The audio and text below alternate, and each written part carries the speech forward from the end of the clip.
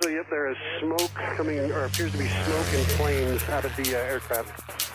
Delta 1057, if able, change the frequency 128.75, 2875. Anybody, any emergency vehicle on frequency, you're going to want frequency 128.75. Emergency aircraft on 128.75. I think we're going to be off this runway for a while, so give me just a second. The spots will just be a moment. Again, we have an emergency in progress, so just need to leave some room for some emergency vehicles to get through. I'll know more in just a sec. And unit 1235, hold your position. That's 1235, hold it. That was 4732, hold short Echo Delta. That was 4732, hold short of Echo Delta. Okay, we're actually changing runways now. We have an emergency in progress to runway 8 currently. We had a bird strike with possible fire right now, so everyone's going to plan runway 17 left now. So everyone holding out spots for east or south or north, plan runway 17 left for departure now. The views, comments, stories, and opinions shared within this podcast are our own, or those of our guests, and in no way represent the views of the companies, associations, or organizations that any of us may work for or represent. All stories, events, and tales shared within this episode may or may not have happened in the manner in which they were told. They may or may not have even happened at all. The details have been changed to protect the innocent and the guilty alike. This is Squawk Ident. You're listening to Squawk Ident, an aviation podcast that explores the many pathways to an aviation profession, the challenges that a professional aviator can expect in today's marketplace, and we share many stories along the way. I'm your host, Aviator Tony, a professional airline pilot currently flying for a U.S. legacy airline with close to 20 years on the flight line.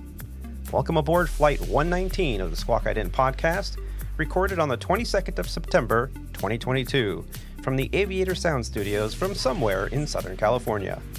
On today's flight, I'm joined by Captain Roger, Alex, and Rob D. Together, we will discuss the FAA's denial to Republic Airways' request to be exempted from the minimum ATP flight hour requirements, American Airlines' plans to close some of the flight attendant bases in California, Rob D's smoke in the cockpit event, Roger's ovation after the best landing his VIPs ever experienced, and we explore Milan, Italy layovers with Captain Keith. John Gruber sends us some audio updates from the STIHL National Championship Air Races and Air Show in the biggest little city in the world, Reno, Nevada. All this and more on the 119th episode of the Squawk Ident podcast. Joining us today is superb aviator and Squawk Ident podcast co-host. He is a former international professional racquetball champion, a member of the 9G Club, an AMP and avionics technician, RC aircraft commander, a boat skipper, commercial drone operator, and currently an Airbus pilot for Legacy Airlines. The name we use here on the show is an alias to our employer, a U.S. mainline carrier. Joining us from his home podcast studio, where he is chasing down electrical gremlins on his daughter's VW Jetta from somewhere in Flower Mound, Texas. Help us in welcoming our very own Mr. Rob D. Rob, how you doing? Hey, it's good to be back, man. May as well add auto mechanic to that list. I'm getting ready to tear into my daughter's car and fix the alternator. But anyway, it's good to be back. Looking forward to the show, man. Yeah, and the minute you said VW Jetta and electrical gremlins, man, I had a VW Jetta. Everybody's eyes are rolling. Yeah, back in the day, I had one for about 6 months, and that's about as long as I could handle it. So, but yeah, right I feel you, man. I feel you. Well, good, and it's good that you can do that. You have the ability, the knowledge, and the skill to work on the car. I just did some oil changes on both my vehicles, and it's a full day event. Yeah. Well, good luck with that. Well, thank you. Yeah. Well, also joining us today is another exceptional aviator and Squawk Ident co-host. He is a professional CFI, II and MEI flight instructor, a former Embraer 145 airline pilot, a King Air instructor, a Dassault Falcon 900 EZ 2000 pilot, and a G650 commander. He is a captain, director of flight operations, and corporate operator as well. He joins us fresh from his Cabo San Lucas layover, where he is nursing a back injury where his OLD has flared up. From his from his mobile podcast studio from somewhere in Mexico. Please help us and welcome back to the show, Captain Roger. Captain, how you doing? I think that my mobile podcast studio is a little generous this time, since I'm just laying in my hospital bed with this up close, might as well just be in this hospital bed that I'm laying in. Yeah, I can't even sit up straight for too long. I don't see your IV or anything going on. No, fortunately, I don't need any of that. But I am feeling rather Tequila like, in Mexico. Tequila fixes everything. You fix everything. I tried that yesterday. Didn't really work. No. Maybe it was just quantity. Maybe I just needed more. I don't know. But Yeah. I'm feeling more, pretty you lame need down more. here. Yeah. But it's slightly better than yesterday, so I guess there's that. Well, good. And I hope you feel better. I got to say that I had my OLD flared up as well about a week ago. I was at the gym. I've been working out now. I joined a gym about 2 months ago and been hitting that religiously when I'm home in the morning. And the gym rats now, I have my circle of gym rat friends, and we lift weights together and push each other and do all kinds of, barking and stuff like that, So, yeah, I went on a new machine. I went on the Smith machine, and my buddy's like, "Come on, man, you could do this. Put your feet together, do this." And I went down, and as I was coming up from this squat, my right knee, which is kind of always had a kind of flare-up injury from many years ago, suddenly decided it wasn't going to work anymore. It gave way, and my left side of my back, took all the brunt of that lift instead of just dropping it as I should have. And pulled my lat on my left side and ended up doing one of these televisits with the doctor. Everything's on the phone now, unless you want to wait like 6 weeks to get in and see a doctor. And they said, yeah, use some of this over-the-counter stuff that I've been using. And so far, so good. It took me about 7 days to kind of recover. And hopefully, you can be back on your feet within a few days. Because back like injuries a sick call. Suck. Sounds like here's a the sick hoping. call. Yeah, sick call. There's nobody to call, Rob. Welcome to part 921. Hey. Rob, they call him when they're sick. It doesn't work the other way around. That is true. There's a lot of truth to that statement. Oh my gosh, yeah. So you can't just call in sick like a spoiled airline guys, right? That's right. Spoiled airline guys. Speaking of spoiled airline guys, Mr. Mr. Alex is joining us today.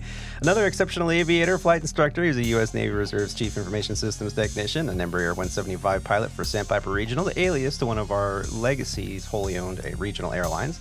Joining us from the dungeon of the B Terminal in Dallas-Fort Worth, where he's getting ready to sign in for a trip here in the next, 30 minutes or so. So help us welcome him back to the show, Mr. Alex D. Alex, how you doing? I'm good. I'm ready to go on this 4 day. It's exciting for me. Happy to be back on the show, and good seeing that Roger's alive in some kind of state that he is in. But, he's been missed on the show, surely. Yeah. And you. Well, thank you, Alex. I appreciate it. Somebody's got to keep flying all these other airplanes around. Yeah, all these nuisance airplanes. Slow to your slowest practical airspeed. You're following a Dassault Falcon into the field. Oh, Roger, is that you? Whoa. Well, we'll visit that a little later on in the show if you want to talk about speeds, ladies and gentlemen. As he sends me snapshots or screenshots from his airplane as he's like climbing through 42,000 feet at 1,000 feet a minute. Yeah, right, whatever. That was 45,000. Oh, sorry. At 1,000 feet a minute at Mach 8.5. If you're going to tell the story, make it a complete story. Hey, I could do Mach 8.5 in my airplane as long as I point the nose down and ignore a red line. Yeah. And we're on fire. Pull up. Speed. This big. If you have to be in an unusual attitude to make it get to 8.5, it doesn't count. Oh, forget it then. Oh, no, it totally counts. Does it count? It totally counts. If it registers, right? Yeah, exactly. I gotta go sign in, get to the gate and all that stuff and be there. So, well, Alex, are you giving me the signal? It's already time for you to go and sign in? Yeah, I got about an hour left to my flight, so I gotta, get up to the gate, walk that means my you way got down. at least 55 minutes to go. Just show up with your Starbucks in your hand and ask the captain, did you do the walk around? Is everything totally. ready? I'm sure that'll go over All well. set to go. No, see, I want to get there first. 4-star checklist. Settled. Roll it. I want to get That's settled the first, and do my that's walk the first around thing you before say when you gets walk there. in is just say 4-star checklist and see what the response is.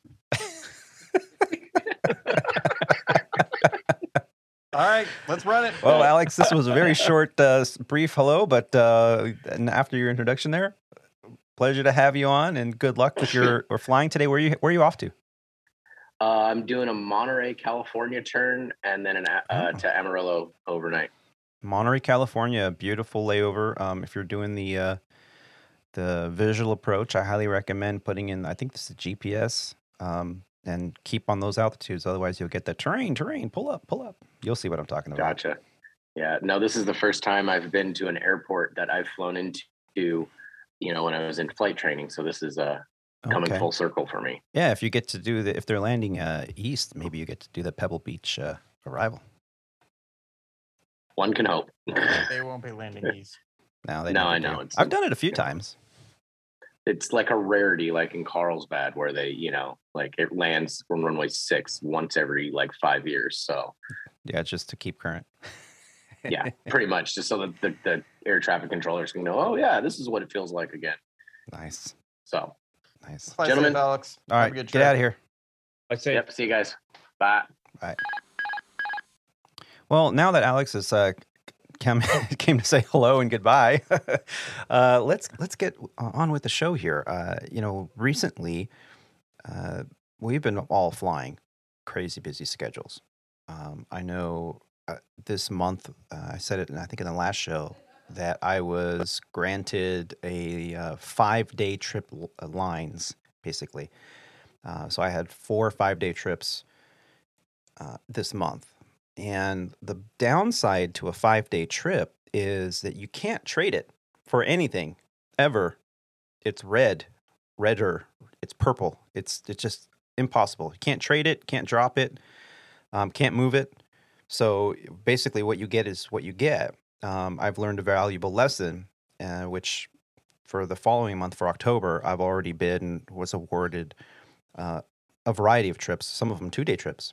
And the reason I bid that way is because that way, if I wanted to move a trip around, if I had an appointment that I needed to get to, I can trade that trip for another trip, or maybe I could, if I wanted more hours, I could trade a 2-day for a 4-day or something like that, or I might be able even to drop a trip and pick up different flying on a different week or whatever. So I've learned my lesson, but these 5-day trips have been pretty exhausting. They all include something in Hawaii, so I can't complain. Last week, I had a very cool trip. I posted a few photos on social media for that. I got to stay at the TWA Hotel at the JFK International Airport. It was I wouldn't say short layover, but it was relatively short. I think it was 13 hours. And so, yeah, we landed at JFK in the evening.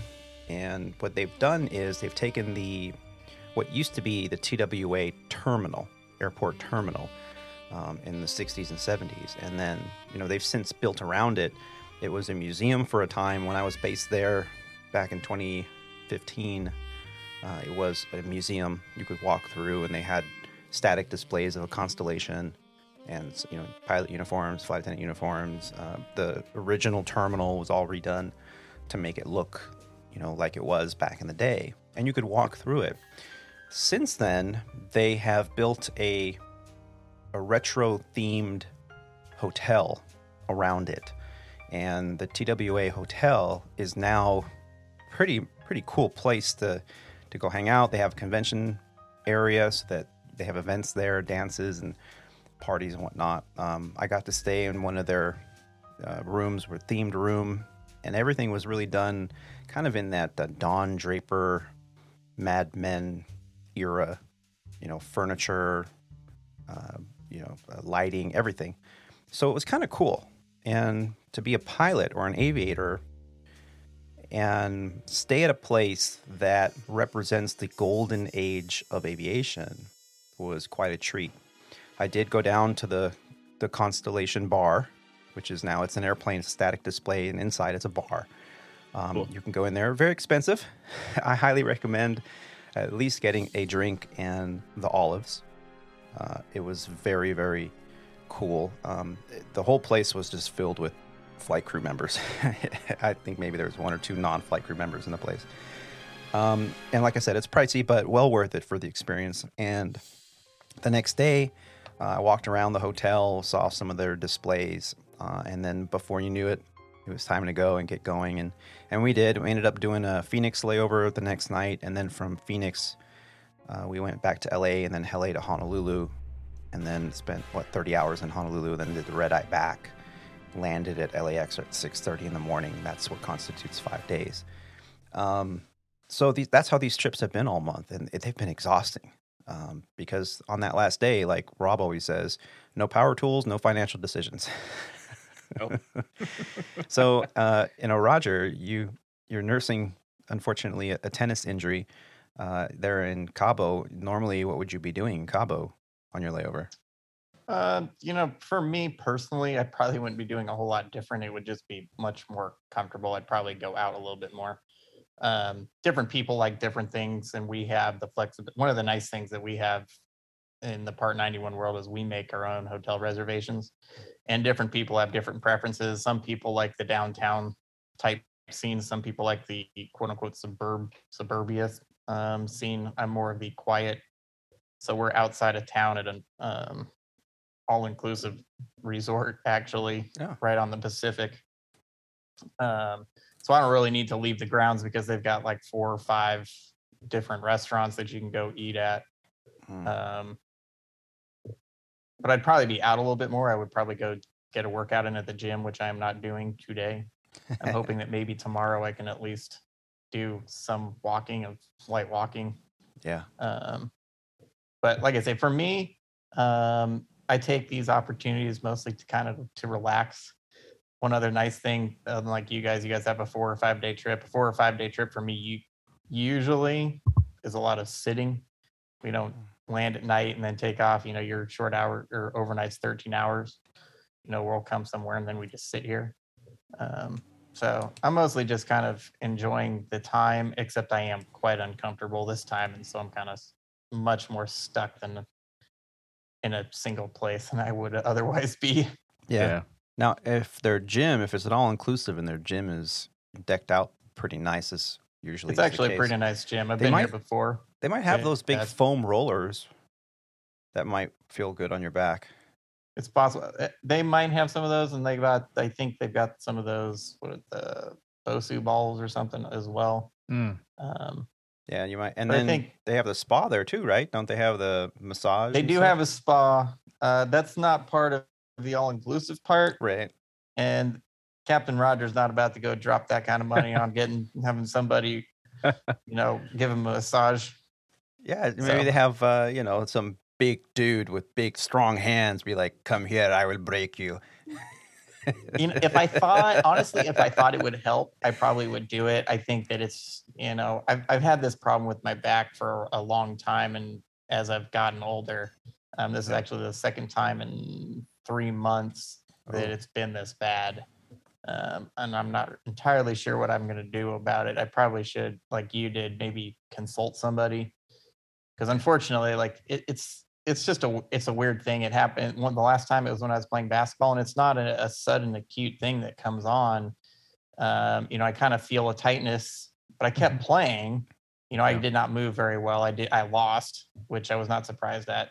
But then, I get home and it tightens up. And then when I woke up yesterday morning, it was the worst. Yeah.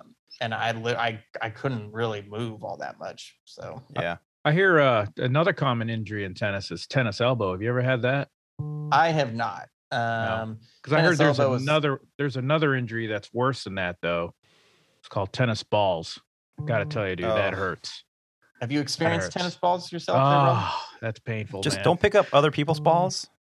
If you're going to pick up the balls on the court, pick up your own balls. And you can wear gloves when you're picking up balls. But don't touch anybody else's. Don't touch anybody else's balls. That's generally frowned upon. Yeah. Yeah. Well, hope you feel better, man. Those back injuries those can last a while. We just keep coming back sometimes, and it's just one of those things. It happens, and then it's hard to get it back to 100%. It's been pretty frustrating, and there's just no rhyme or reason to when it happened. Like I say, it's not like it's I can pinpoint, hey, I did this, and that's when it happened. It's just kind of Yeah, I remember a few weeks ago, not to, take this too much further, but I was working on a car of all things. It was probably 3 or 4 years ago. And I was just kind of down there in an awkward angle and I sneezed. Chew. Sneezing can I do sneezed. bad things. Oh my God. I had this massive back spasm cramp all while I'm like in this really compromised position underneath the car. And I was panicking because I had to move in a certain position, but because of where I was, I couldn't do it. And dude, that was I've had that happen too. Sneezing sometimes scares me. It's like, what's that going to do? It wrenches it's such a sudden, sharp movement. I think I pooped my pants. Yeah, there's so many things, right? You could like muscles, you could shart. I mean, it's just nothing good. Oh boy, nothing good will come of sneezing. Anyway, moving on. So, see, this is what we talk about here on the Squawk Den podcast. We talk about sharding. Important stuff. Yeah. It's real life stuff, fellas. Yeah. Well, have you ever had, actually, in all seriousness now, have you ever had a situation where you're on the flight deck, you're flying along, or maybe you're getting ready for takeoff, and you're a responsible person, you make sure that you use the restroom facility and everything before you go, and all of a sudden you just have this feeling like, oh my God, it's coming. And how do you handle that? I mean, if you're on an airplane that has a restroom facility or a bathroom or a lav, that's not really a big deal. But what happens when you're on an airplane with no facility whatsoever? What do you do? Have you ever had that happen to you? I've had it happen, not at work. And of course, we've all had the other opposite end of that spectrum is when you're descending and landing and you're like, oh, I got to go, but I'm going to wait. And then all of a sudden you descend and the pressure builds up and you're like, holy crap, I got to go now.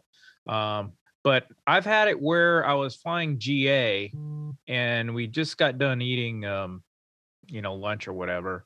And I did go to the bathroom, right before we took off. But sure enough, like 5 minutes after we took off, I had to go pee again. I mean, I guess I didn't empty out my bladder adequately enough, but man, we're climbing out in a twin, single engine Cessna. And I'm like, crap, man, I got to piss. And just like Dumb and Dumber, the only thing I had was like a Gatorade bottle in the airplane. So, I made use of that. But, oh, man, that was not a fun experience because I was like, should I go back? Should we just land somewhere? And when you got to go, you got to go. I remember having this conversation with you, Tony, like probably a year ago when it was just you and I, and another important Squawk Ident topic of pilot urination habits. Mm-hmm. Fortunately, I have not ever on departure had that problem. I was definitely, for whatever reason, just tried to avoid the walk of shame on the Embraer, the 145. Yeah, I remember. Where the lav's all the way in the back. Yeah. And there was that one time in Denver. It was not good. And thank goodness we were coming from the east and we landed on 2.6, I think, 2.5 or 2.6, whatever that farthest runway to the east. 8 and 2.6, yeah. Yeah. And kind of landed straight in and turned left and into the ramp. But I think I was the first person off the airplane because it was rather dire. Yeah, that's the worst feeling in the world, man. Yeah, and when you're relatively young and you have a strong, healthy body, you can kind of hold it and just, get off the airplane and go use a facility. I mean, sometimes though, especially as you get older, now I haven't had anything like this happen to me, but I've heard stories, sometimes as you get older, your body just doesn't have the ability to really hold it in. And this as your body, only you know your body. Yeah. And so you kind of have to go. And I've had stories where people have had accidents in their seat. Mm-hmm. They could not keep it, especially older pilots, older captains that, maybe for whatever reason, they couldn't hold it any longer. And that was it. And if that ever occurs to you or to your fellow pilot, use a lot of discretion and leave them their dignity. And, that's why we don't really share. Oh, I heard this one time, this guy. I'm not interested in that. I don't want to hear about how many pilots have pooped in the bag. I don't care. But it happens. And I think the biggest pet peeve I have is when, I do my best. I'm like every 2-hour bladder kind of guy. I drink a lot of coffee. And I drink a lot of water too. So I'm every 2 hours or so, I check the clock and I go, oh, hey, how about a lav break? I also try to plan the lav break around the flight attendants. I try not to do it within the first hour because they're doing a service or whatever they're doing, their first class meals or whatever. So I try to pick a time that it's convenient for them, where I think it would be convenient for them. I also pick a time not at top of descent, because when you're changing altitudes and things get busy, you need all hands on deck, and it's just not smart. So I try to plan, if it's a 3-hour-long flight, I try to plan the lav break right in the middle. As a matter of fact, on our ND, or our navigation display, in route, there's something called ETP, or equal time point, meaning at that point, however long the flight is, if the flight's 2 hours and it's 1 hour to go back or 1 hour to go forward, ETP, equal time point, means whether you go forward or go back, you'll be airborne for the same amount of time. It's calculating winds and everything else. So we jokingly call that estimated time to pee. Yep. So when we reach ETP, it's time to pee. Yep. And that's what we usually do. Now, if the flight is 5.5, 6.5 hours, then obviously you're not going to go 3 hours sometimes. Sometimes you can, but if it's early in the morning, you've been drinking coffee, then you just have to go every couple hours. So it gets very frustrating when you've been holding it or whatever, and you look over at the other pilot and say, hey, should we do a lav break? Like, yeah, sure, let's set it up. So you call the flight attendant, right? Ding dong. Yeah, can we set up a lav break when you get a chance? Oh, okay, well, they're in their middle of their service. It'll be a minute. Okay. We're thinking, a couple minutes. And then 15, 20, 25 minutes goes by, 30 minutes goes by, and you're like, what the heck? So you call them back. And you're like, hey, how's that lav break? Now, at this point, your eyeballs are floating, right? You're seeing urgent, yellow. Yeah. It's urgent now. It's maybe even getting painful. And, oh, sorry. Yeah, I'll get somebody up here. Oh, but somebody's in the lav.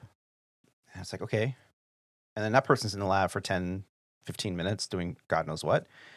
So now you're up there doing, like, you can't sit still. Both the pilots are like, just think if something were to happen right then, right there. Yeah. Right? Where from that point on, for the rest of the flight, you're not leaving your seat. It can happen. So that's my pet peeve, is like when we call for a lav break, it may not be urgent right then and there, but it could get into that situation relatively quickly, and it's painful. And trust me, urinary stones are a very serious thing for pilots, as are bladder issues and prostate issues and all the things that are associated with sitting down and not drinking enough water and not urinating. When you got to go, you got to go. So yeah, that's as a pilot, you want to be cognizant of that. Don't hold it. It's not healthy. Any pilot that's had urinary stones will tell you it's the most painful thing you can imagine. Yep. PDP and ETP. That's what I use too. Departure P. Pre-departure P. ETP is mine's. I call it excellent time to pee. Excellent time to pee. There you go. So, and then also if we have food, when pass the trays back, that's kind of a time when I like to go to. Just and a lot of times now, especially on some of these flights that are maybe say around the 3 hour mark, if there's a meal for the pilots, Rogers winding it up. Eyes are rolling. Winding it up. Getting ready. When there's a meal for the pilots, and then, we usually at the halfway point, they'll say, okay, I've done with my first class service. I've warmed up your meals. Do you want them? They'll pass it up. We'll have our meals. We'll drink our coffee, whatever we do. And sometimes, you're flying with a pilot or a captain that right before descent, he'll say, okay, let's pass back the trays and do a last minute lav break, like an hour to go left in the flight. That way, when we land, we're not waiting to use the restroom before we go to the next airplane. We just go. And sometimes we don't do that. We just leave the trays on the floor of the cockpit, and they're like, no, we're going to be on the ground anyway. Let's not open the door unnecessarily. So I noticed it's like a 50-50 chance that you're going to either have a captain that wants to get rid of the trays or a captain that says, we'll just pass them back on the ground. Rob, Yeah. what are you experiencing out there on the line? Yeah, it's 50-50. I don't, and it doesn't matter to me either. But if I have to use the restroom, I'm like, yeah, let's pass the trays back and hit the head. What do you say? And they're like, yeah. Usually everybody's like, oh, okay, let's go. Never really push back. Yeah. And I try not to wait to do any of that. Also, like you mentioned earlier, when we're already in our descent, I don't like to, go then, because things start to get busy, and it's not a good time. In my mind, it's not a really good time to go. So yeah, that's my deal. And Roger, you're pretty much at your own discretion. You can go whenever you want. Pretty much. Yeah. It's not quite the same consideration that you guys have for multiple reasons. A, we just don't have as many people, and B, we don't need to the security issues with opening the door that you guys have. We do not. So we do not. It's not something that we need to schedule. Yeah. Now, do you even have a door, or is it a curtain? Yeah, it's just a curtain, and that curtain, realistically speaking, is really there not for us. It's for the passengers, should they decide that they want to do whatever it is that passengers sometimes do. Huh? Uh-huh. Noise canceling headphones, my friend. Don't get me. Yeah, that's not something that we really have. But like I say, realistically, it's actually really something more for the passengers than it is for the crew. Yeah. Yeah. And so you don't have to deal with any of that whole, I've left the cockpit, so I need to have someone come up here and sit in the seat. None of that. Nope. Yeah. Because obviously, we just usually have the 2 crew members, and that's it. We don't have another crew member, flight attendant, or anything that even could sit up there. If you're gonna have somebody else sit up there, it's just gonna be a passenger who's not gonna know anything anyway. Yeah. Now, Are you ever disturbed throughout the flight by your passengers saying, "Hey, I can't find this," or "I need this," and you have to get out of your seat to go get something? Oh yeah, we go back there all the time for one reason or another. A lot of times it's there's another flight coming up. There's a week or 2 ago where a guy had several flights that he wanted to talk about, and so kind of working on the logistics, since I do a lot of that, working on that.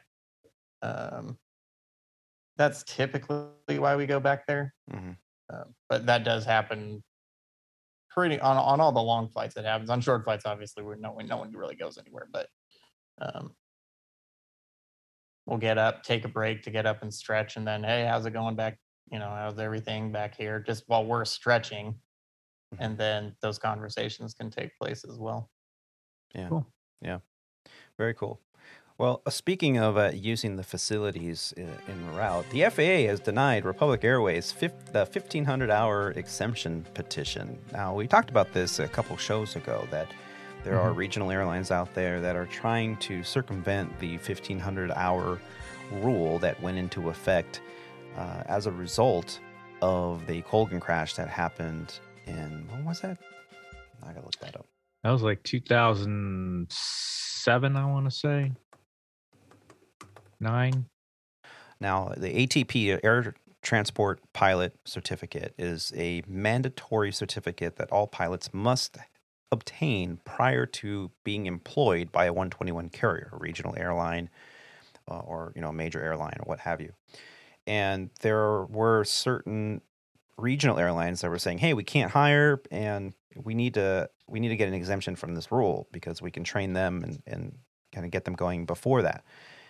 Well, the FAA has denied Republic Airways the 1,500-hour exemption petition. This, I'm going to read a little bit from an article from avweb.com. This article is from Kate O'Connor, published on September 19th of 2022. And it states that the FAA has denied a Republic Airways petition for an exemption from regulations requiring pilots applying for an air transport pilot certificate to have logged a minimum of 1,500 hours. In the petition, the airline asked that graduates from its Leadership in Flight Training Academy, or LIFT, be allowed to apply for a restricted air transport pilot, or RATP, certificate. allowing them to serve as first officer in Part 121 operations with the same reduced experience requirements as military or former military pilots who may apply for an RATP with 750 hours total time. Republic argued that its proposed RATP program would exceed the safety standards of the military RATP, as well as making airline pilot career opportunities more accessible for qualified individuals from underrepresented groups. After full consideration of Republic's petition for exemption and the public comments, the FAA has determined that the relief request is not in the public's interest and would adversely affect safety. The agency stated in its decision that the FAA finds that the supporting material and lift historical data does not sufficiently support Republic's claim that the Republic RATP program is sufficiently comparable to the training program of the military branch to warrant a reduction in flight hours. Republic also argued that its petition, which was filed last April, that its proposed program would provide a service to the public by producing more pilots to satisfy continuing commercial aviation demand, including benefiting small communities who rely on commercial aviation services. The FAA disagreed that granting the exemption would address any pilot shortages, noting that the exemption process is not an avenue to addressing the hiring difficulties of an operator that may result in severe cuts to particular areas. The 1,500-hour rule was adopted by the FAA at the discretion of Congress following the 2009 crash of Colgan Air Flight 3407. Now, we've talked about 3407 many times. It changed the history and trajectory of the aviation career field. Colgan Air Flight 3407 was a Continental Connection airplane flight that crashed just outside of Buffalo, New York, on February 12th, 2009. The aircraft was a Bombardier Q400, and it entered an aerodynamic stall from which it did not recover and crashed into a house at 6038 Long Street in Clarence Center, New York, at 10:17 p.m. Eastern Time, killing all 49 passengers and crew members on board, as well as one person inside the house. The NTSB, or the National Transportation Safety Board, concluded that the accident investigation and published a final report on Tuesday, February 2nd, 2010, which found the probable cause to be the pilot's inappropriate response to the stall warning. Flight 3407 is the most recent aviation incident involving a U.S.-based airline that resulted in multiple casualties. This is from a Wikipedia page that discussed Colgan Air Flight 3407. So we've talked about this many times. Both pilots did things incorrectly. And the FAA actually audited that airline in the year following this incident and found that multiple instances of similar slow flight at critical phases was happening.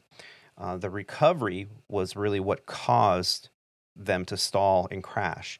The basic recovery of a stall for any private pilot out there is you release the back pressure, bring the nose forward, get air flowing over the wing as soon as possible, increase power, and you don't change anything to the configuration until you've recovered from the stall.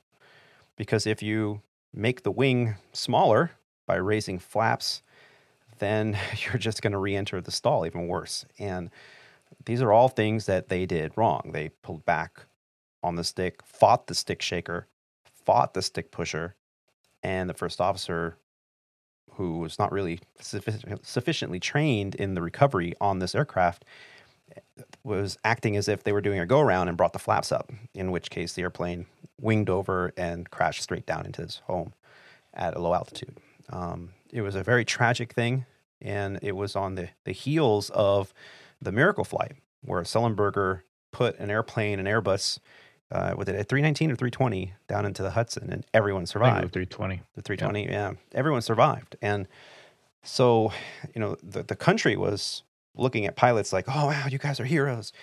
And then months later, this crash happened. And then it's like, oh, regional pilots they're dangerous, and it was very unfortunate. So the ATP rule is there for a reason. I get it.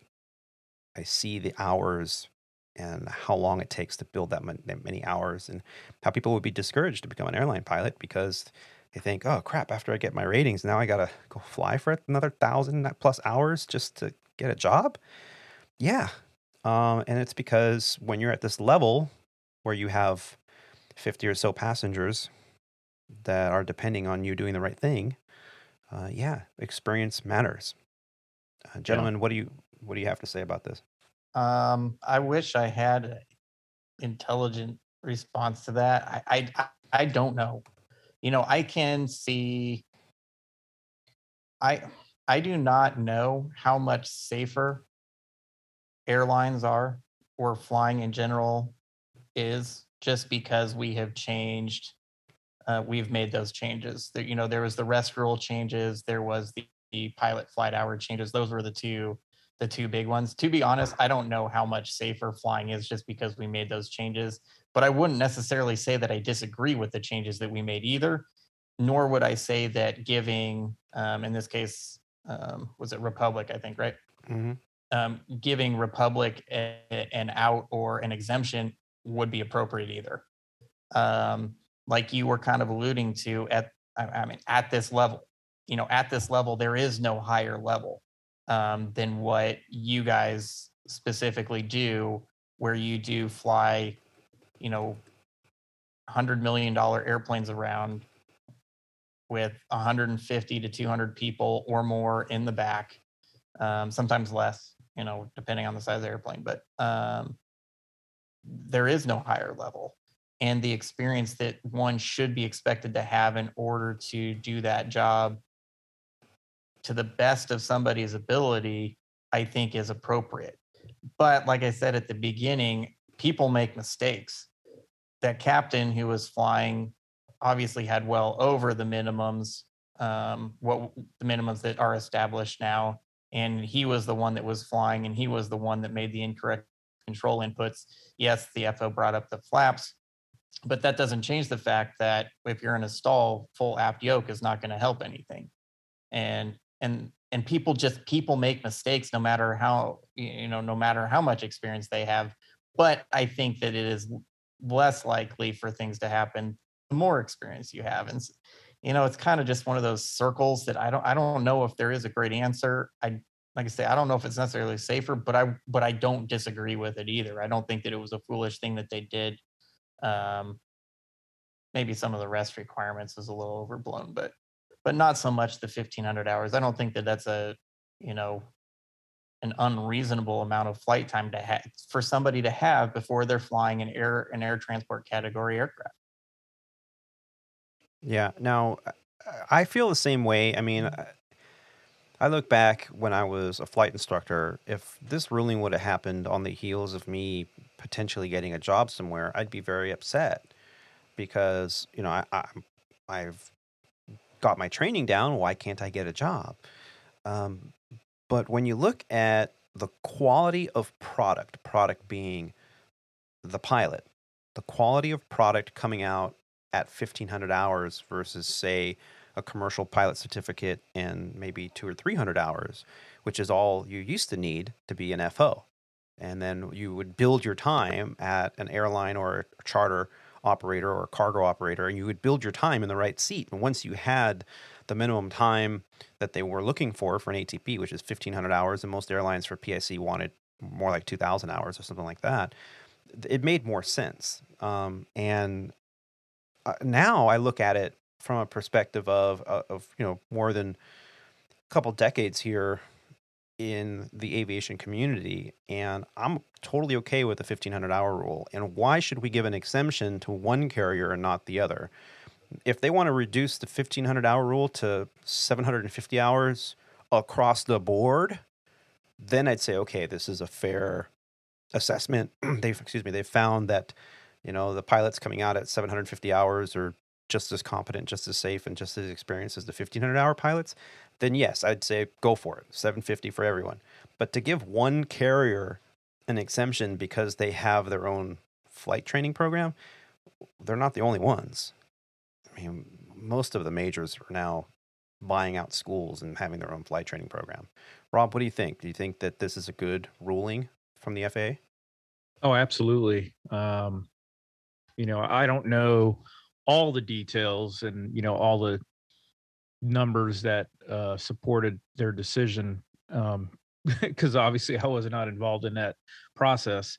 However, the change, like we've all stated and you read in the article, have come as a result of several incidents that over time forced them to look at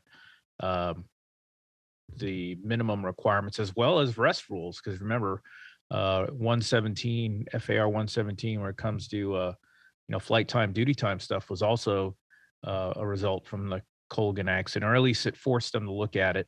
But if you step back even further in time from the Colgan incident or accident, the work rules they had in place leading up to that accident were rules that were established long time ago. I think, I don't quote me on this, but I think it was back into the 50s, maybe even to the 40s.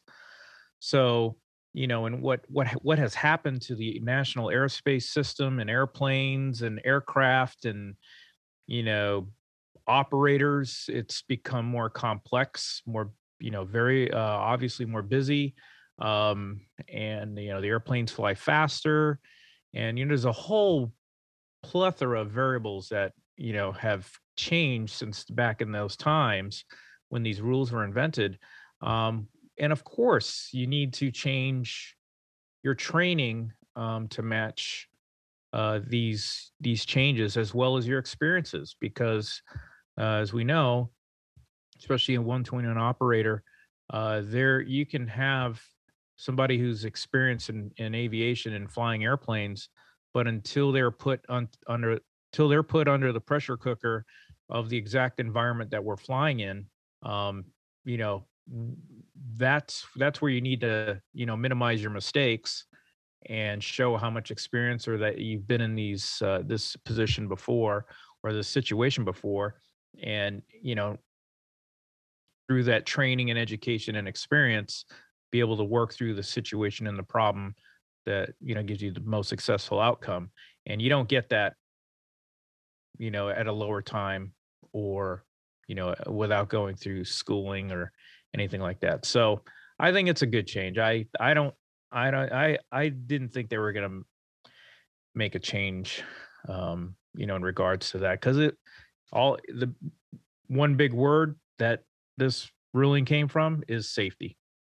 That's it. That's the reason why they did it.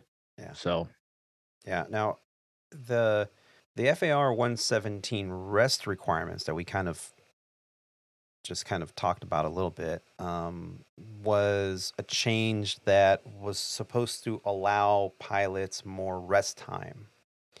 I think Roger mentioned it. These all came after the updating of the FARs to be more in line with modern practices. But at the same time, the FAR 117 rest requirement ruling allows pilots to fly more hours. Yeah. Yes, those 8-hour min rest with compensatory rest that within 24 hours of the min rest and all that stuff, that's all gone. Okay. Flight attendants still operate under the Part 121 rest rules. The pilots operate under Part 117 rest rules.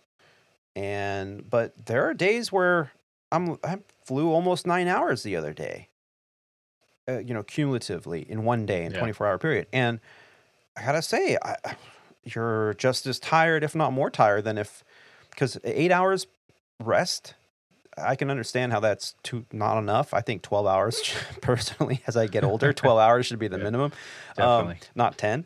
But, sometimes on these 10-hour layovers or 11-hour layovers, especially most of my trips that start with a red eye, I end up doing like LA to Miami, land in Miami at 6:30 in the morning, and then depart at 6 o'clock at night, which, between your post-flight duty of 15 minutes or 20 minutes, depending on what it is, and then your hour prior, you go back on the clock.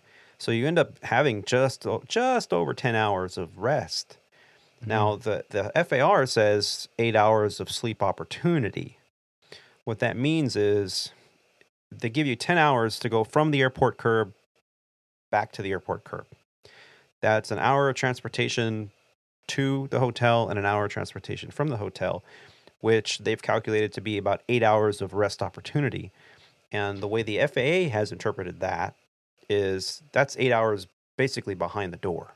Now, what you do behind the door is up to you. If it takes you an hour to go through your routine before you get into bed and wind down and you're ready to go to sleep, so be it. So let's say it takes you an hour to wind down, which it takes me about an hour to wind down after a flight. And, then I'm getting ready to go to sleep. And then I wake up an hour prior to van time, personally. That's my comfort zone where I don't feel rushed. And then it's an hour, and then we do 90-minute van times. We don't do hour van times at Legacy. We do 90 minutes prior to showtime. So, or 90 minutes prior to the flight. So that gives you enough time to, usually it's about 15, 20-minute van ride, but that gives you enough time to get there. So really, are you getting 8 hours of rest? No, you're probably getting much less. So did the FAR 117 in this particular example improve our quality of life and our rest ability? In some aspects, yes, but more than the very few reduced rest layovers that we used to have, it allowed the company or the airlines to fly us longer days. And I think it actually benefited the airlines more than it benefited the pilots. Yeah, I got to tell you, I think I don't know, I don't want to say this without sounding like I'm too old, but I think a major factor for me is that, I'm getting older.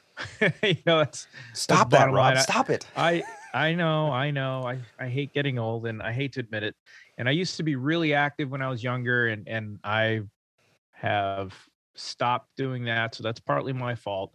But as if you were younger as a kid, teenager, those kids have unbelievable amount of energy and staying power. They could stay up till all hours of the morning, and do things and get right back up and, I'm tired, but then as soon as you get going, you're good. And I used to be like that too. But as I get older, I need my rest, and, so I think, along the same lines of what you're talking about is these long days, these long legs, long days, 8.5 hours of flying, which is a lot longer what we used to do at Sandpiper. Yeah. And we'd occasionally have those 12 hours, 14-hour duty days at Sandpiper. And, we're getting those quite often here at Legacy. So those are also wearing on you. Yeah. And then of course they sprinkle in a couple of what we like to dub airport appreciation sits, 2-3 hour sits. Yeah. Sit. Out of base, but in a base. Takes the wind out of your sails. And so by the time you get to your overnight, you're right, with the van ride, long days, and then you sprinkle in a little weather and just natural human factors with stress.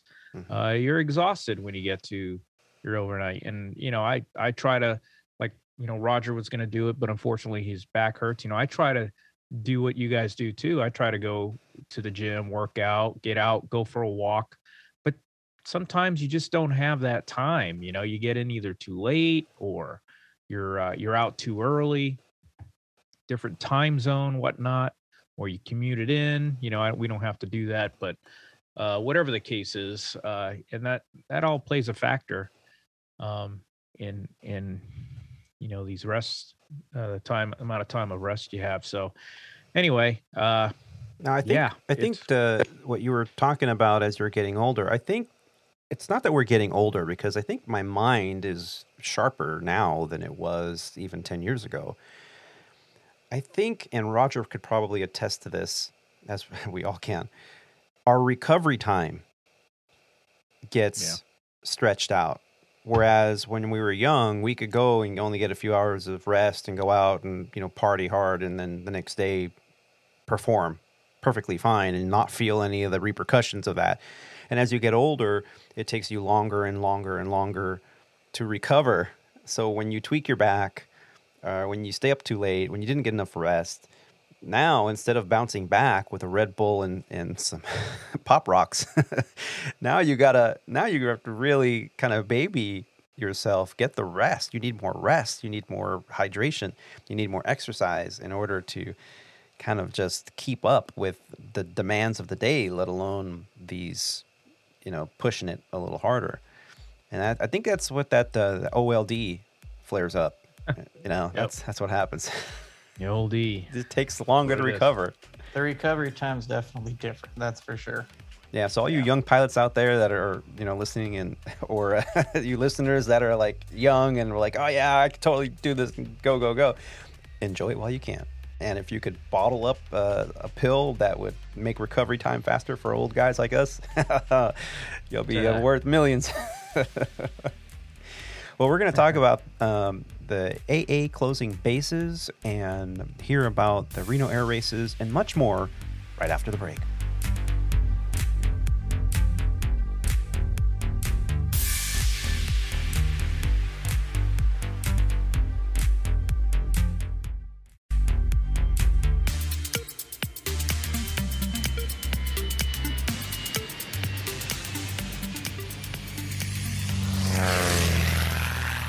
And ladies and gentlemen, welcome back. Well, we've been talking about the FAA's denial of the ATP restrictions or hour requirements that Republic Airways tried to get an exemption for, and whether or not that's good. We also were talking a little bit about FAR 117, the rest requirements, and does it really mean more rest for the pilots?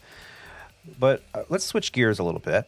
And on the second half of the show, I wanted to talk about an article that came up just about 6 days ago that indicated that American Airlines is going to close its flight attendant bases in San Francisco and in Sacramento, California. This is coming from an article from simplyflying.com. It was written by Riley Pickett, published about 6 days ago. And it went on to say, American Airlines recently made an internal announcement that it will soon close its San Francisco, California flight attendant base. The airline has stated that it has no intentions of growing its operation at the San Francisco International Airport, or SFO. It claims that the decision comes as the domicile has become more of a burden than a blessing for the airline. American used to have a substantial presence in San Francisco. In the late 20th century, American was one of the airport's most prominent airlines. As time has progressed, the airline's presence has slowly shrunk.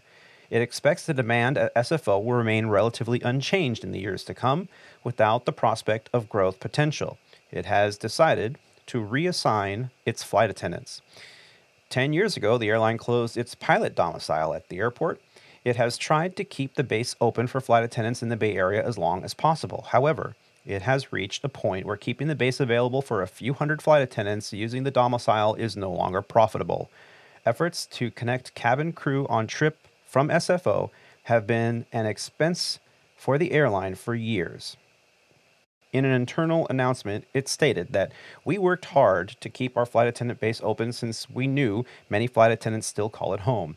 As we look to the future, we expect SFO to maintain the same level of flying as it does today, but there are no plans to grow and no future flying prospects based on our current network strategy. Over the past 10 years or so, our SFO flight attendants base has become less and less efficient, especially when it comes to the supportability out of network and schedule.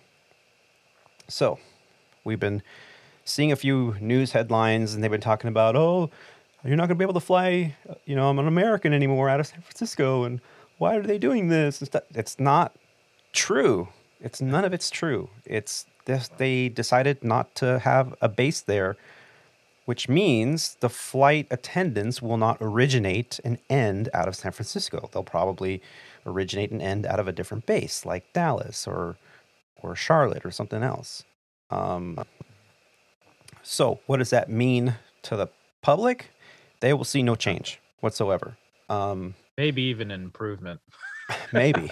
I hate to say it that way, but in situations of off-schedule operations where you have delays and stuff, where those flight crews were by the contract had to get them back to their base, and now you have to restaff it with something else. Now, I don't know. I think it's just going to be easier for the airline to make the schedules work on the flight attendant side. And I do feel for the those San Francisco based flight attendants. I know a lot of them have been here for a while, and they're excellent flight attendants. I've flown with a couple of them, but it just sucks that they're closing down their base, because what better way to be employed at a company and be able to just work out of your where you live. That's awesome. That's probably the best scenario ever in the airline environment.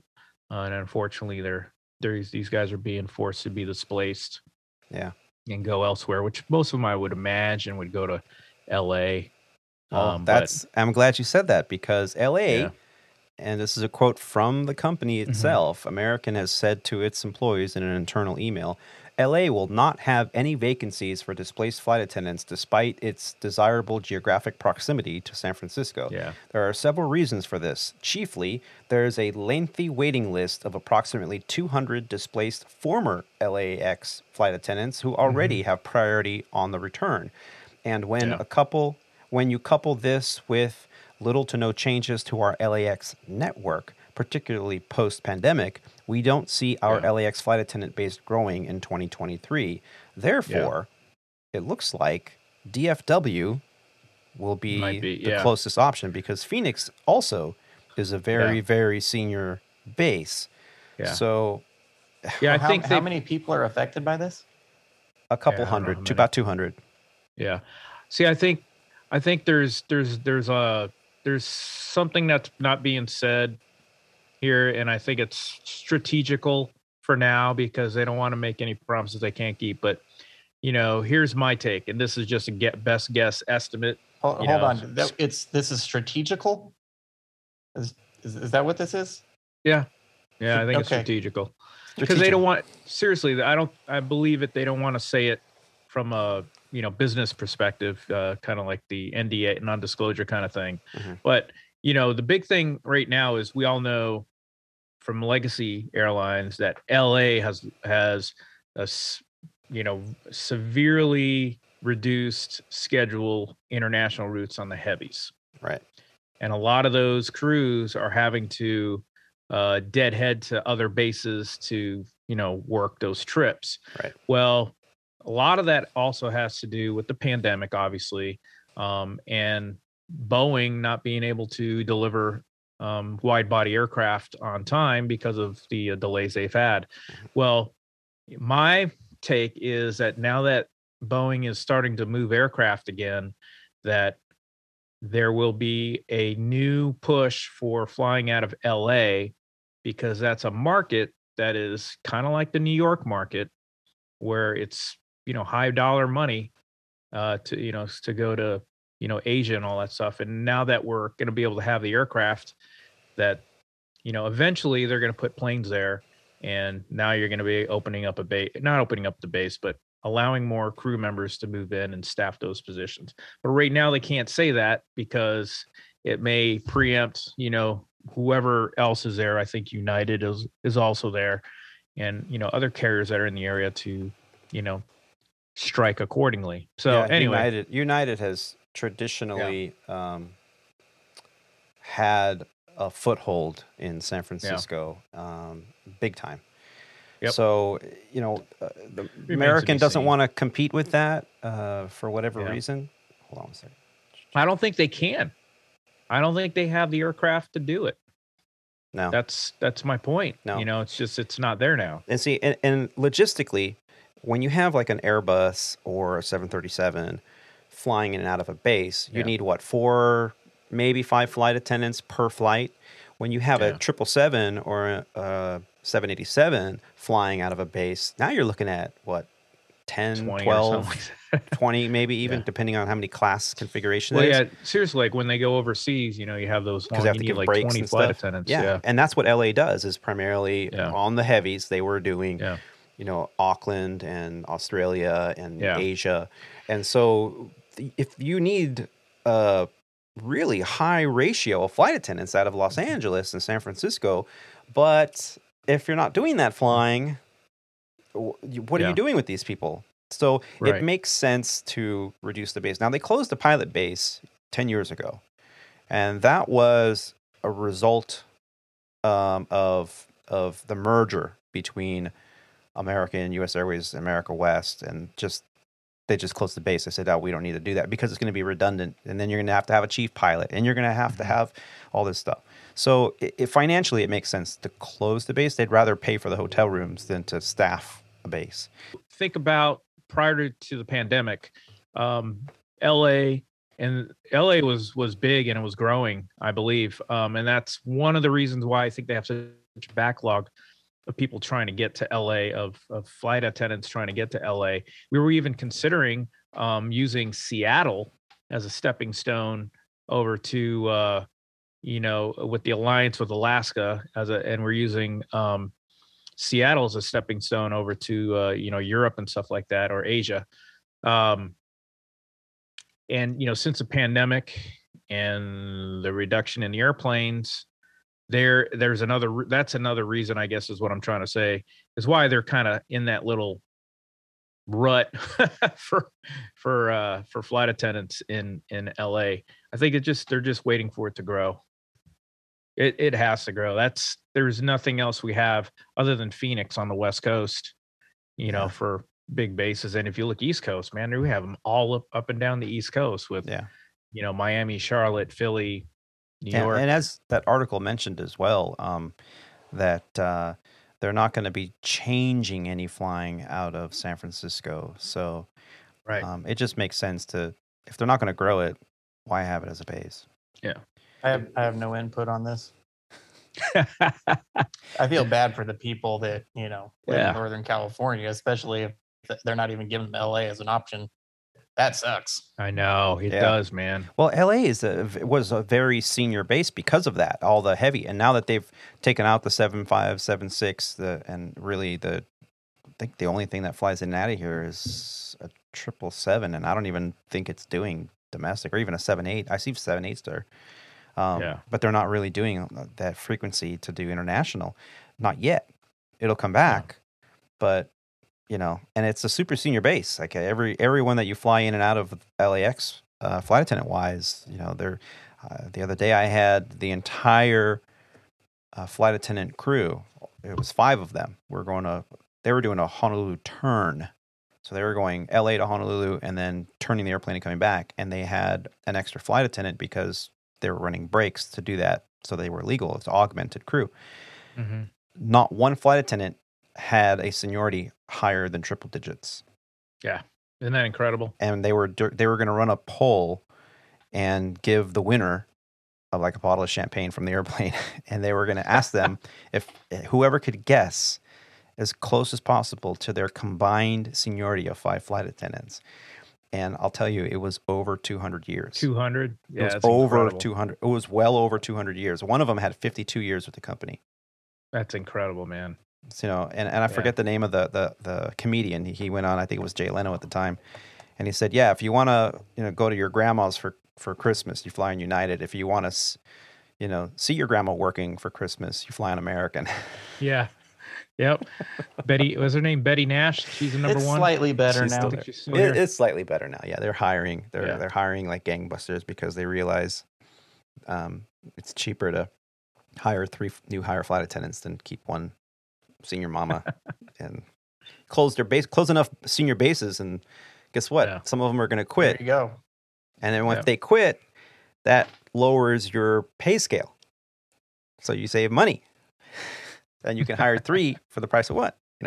Yep. I know how businesses run.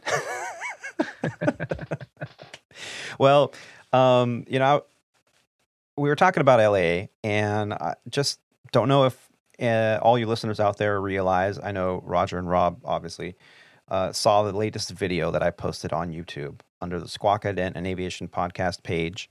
The links are usually in the show notes. They're also on the website, aviatortony.com. But we recently did a video, the three of us actually read a little history of the Los Angeles International Airport. Was able to document it with some nice photos and really cool history of LAX. Yeah, it's interesting. So on the onset of the show today, we're talking about how do you deal with having to use a lav in flight? You know, all this urgent physiological needs that we have, and how they should be prioritized as a pilot in command of an aircraft, or pilot in the cockpit, and not to wait, not to delay, because if you do, it could be pretty nauseous up there and uncomfortable for the other guy. Speaking of gas, Rob, you had a fume incident. Tell me about this. I did. This happened last month in August. We were operating flights between, LaGuardia and DC. We give that the nickname of the LaGuardia DC shuttle. So the schedule was LaGuardia, DC, back to LaGuardia, back to DC, and then we were supposed to head to Portland, Maine that night. So long day, coupled with old airplanes and stormy weather in the Northeast corridor, made for a very, very long and challenging day for us. So the smoke event occurred on the third flight of the day. So we already went down to DC and made our way back to LaGuardia. We were flying the same airplane that we brought in, and a thunderstorm had moved its way over to the airfield, which made a ground stop for LaGuardia. Couldn't take off, couldn't land, and the storm was right over the field. Lightning, heavy rain. The winds weren't bad, but anyway, we're not launching in those conditions. Well, we had already started 2 engines at the gate, which is kind of our normal procedure, and we decided to start the APU and proceed to shut down the motors to conserve gas as we were on one of LaGuardia's taxiways, which turned into a parking lot because no airplanes were moving. So we started the APU, waited the 3 minutes per our manual before we opened up the APU bleed valve to transfer the pneumatic bleed from engine bleed to the APU bleed, which obviously is our air conditioning power source to keep the airplane cool when the engines are off. And so anyways, we opened up the bleed, and within about 30 seconds, we started to smell the the technical term is rancid. It's like a chemical smelling. Yeah. And I've read it in our manuals. Some of the other odors could be like a locker room sneaker socky smell kind of smell. And I'm not sure how. That's not obviously the right term for it, but it's something similar to that. Like a gym locker room?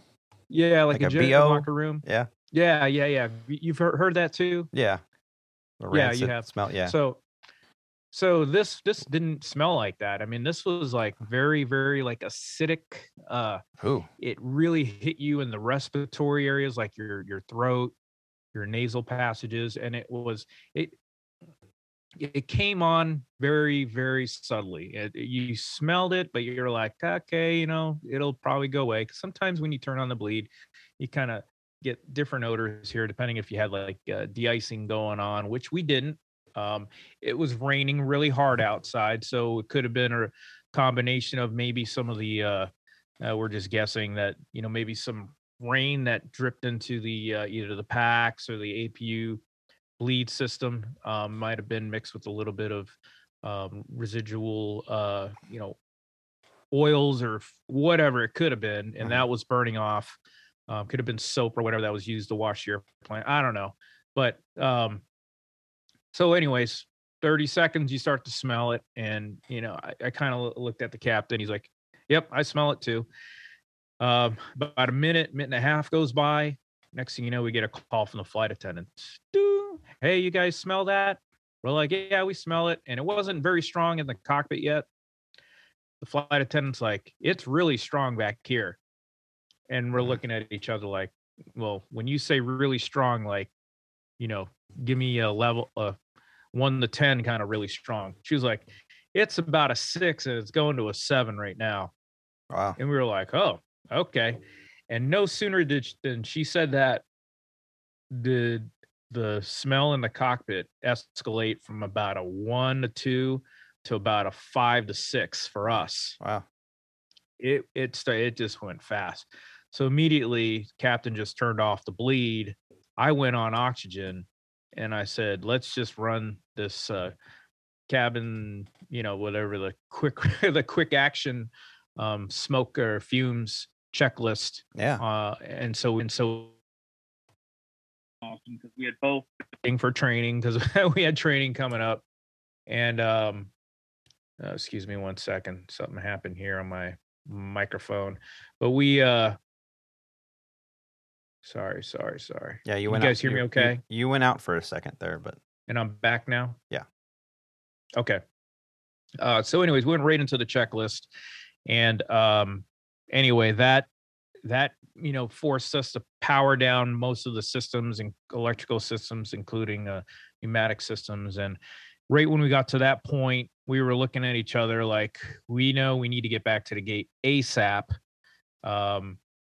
Thankfully, we didn't shut down both engines yet. We only shut down one engine because we were anticipating just one extra movement. Because just think about it, if we were out there, both engines shut down with just the APU running, and we decided to shut down the APU, we would have been dead as a doornail. Yeah. So anyway, immediately I got on the horn with ATC and said, hey, you know, we got a ground emergency. We want to return back to the gate. We, you know, like to get back there as expeditiously as possible. And as soon as they cleared us, we got cleared into the gate. And that process only took about 5 minutes to coordinate. Mm-hmm. So, but my biggest thing was that smell never really went away after we did everything on the checklist. So anyways, we got to the gate. As soon as we opened the door, there was a mechanic standing right there. Oh, wow. And he walked on and he said, that's hydraulic fluid, fellas. He said, I don't know where it's coming from, but it's made its way into your pack system, and it's burning it. And that's the smell of burnt hydraulic fluid. Wow. So which is toxic. Yeah. So, you know, without getting into too much details after this, passengers deplaned. A couple of them were complaining a little bit. We did have, it did have some medical personnel standing by in case anybody needed it. But it didn't seem like anybody, I didn't see anybody request it, and I didn't see any of the medical personnel and to any passengers. However, me and the captain looked at each other, and I asked him, say, how do you feel? You know, it's like, as far as I'm concerned, you know, I'm done, because I just inhaled all these fumes. Yeah. And granted, I was on oxygen for the last 10, 15 minutes.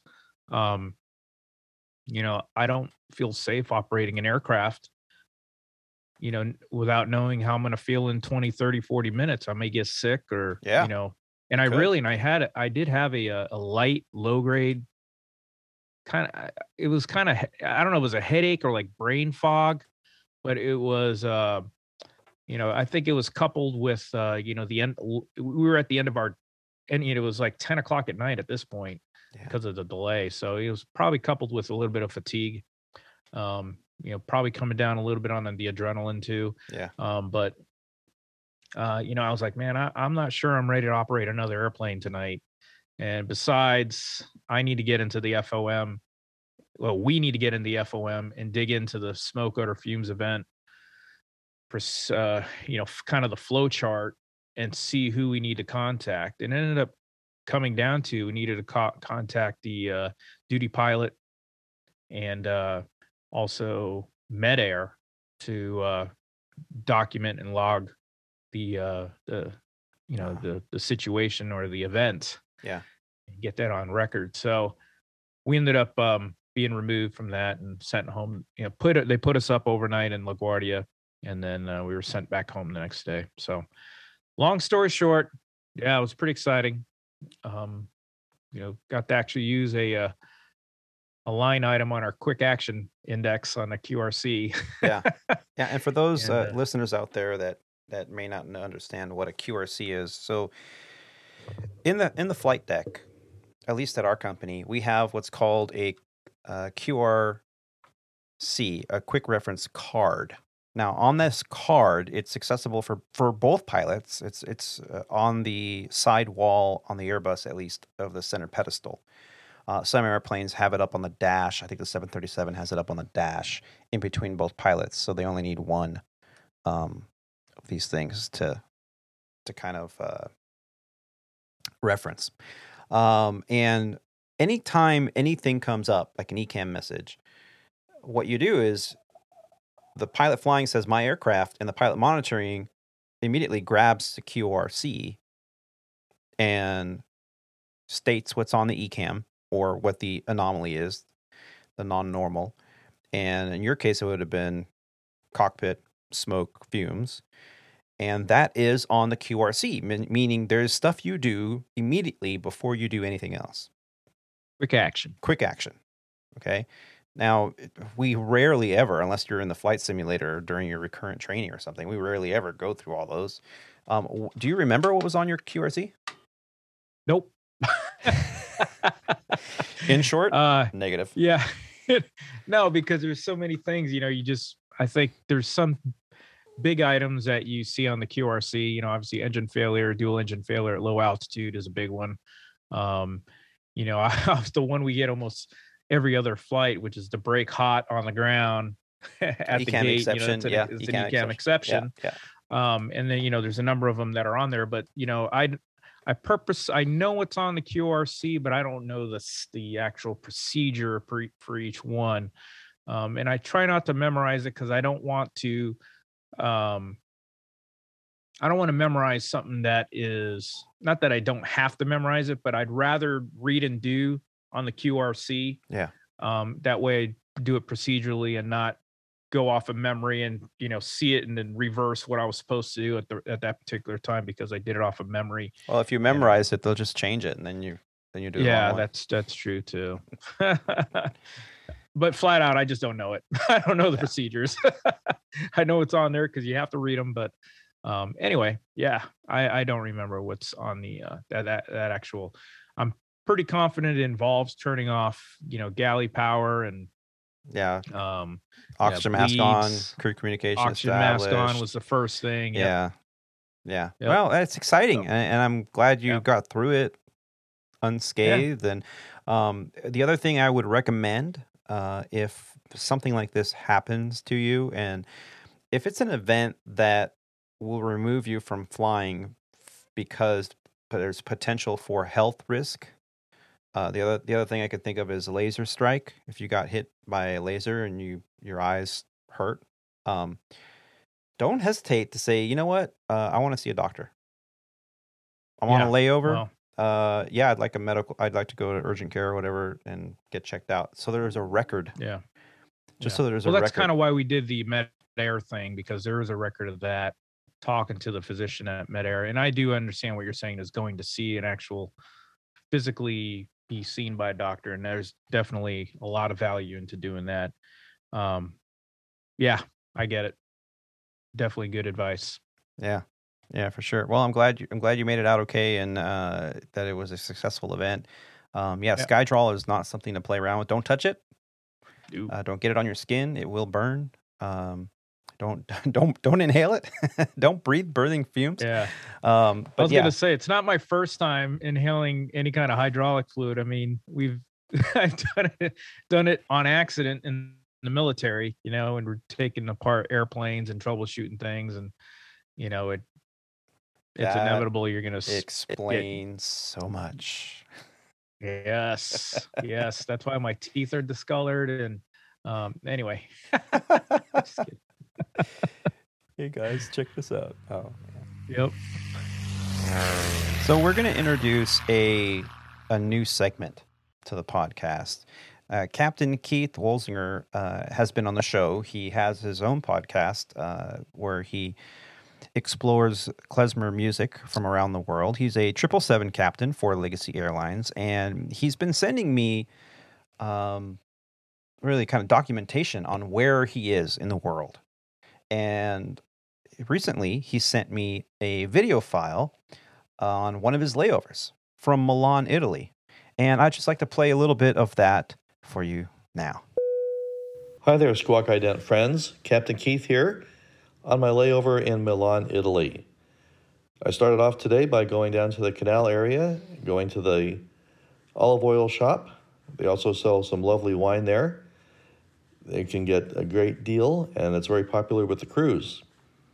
And I went along the canal area to see what's going on and see all the people. A lot of Europeans out traveling today. And this video has a lot of photos and some video footage that he's captured over there in the canals in Milan. Pretty cool. The canal is very popular with the tourists, and it's a lovely day out there today, as you can see from the bright sun shining and the warm temperatures. There's also boats along the canal. You can take a look, see the boats going by. And what I'll do is, when I get a chance, I'll have some of this video uploaded to either the website or on YouTube.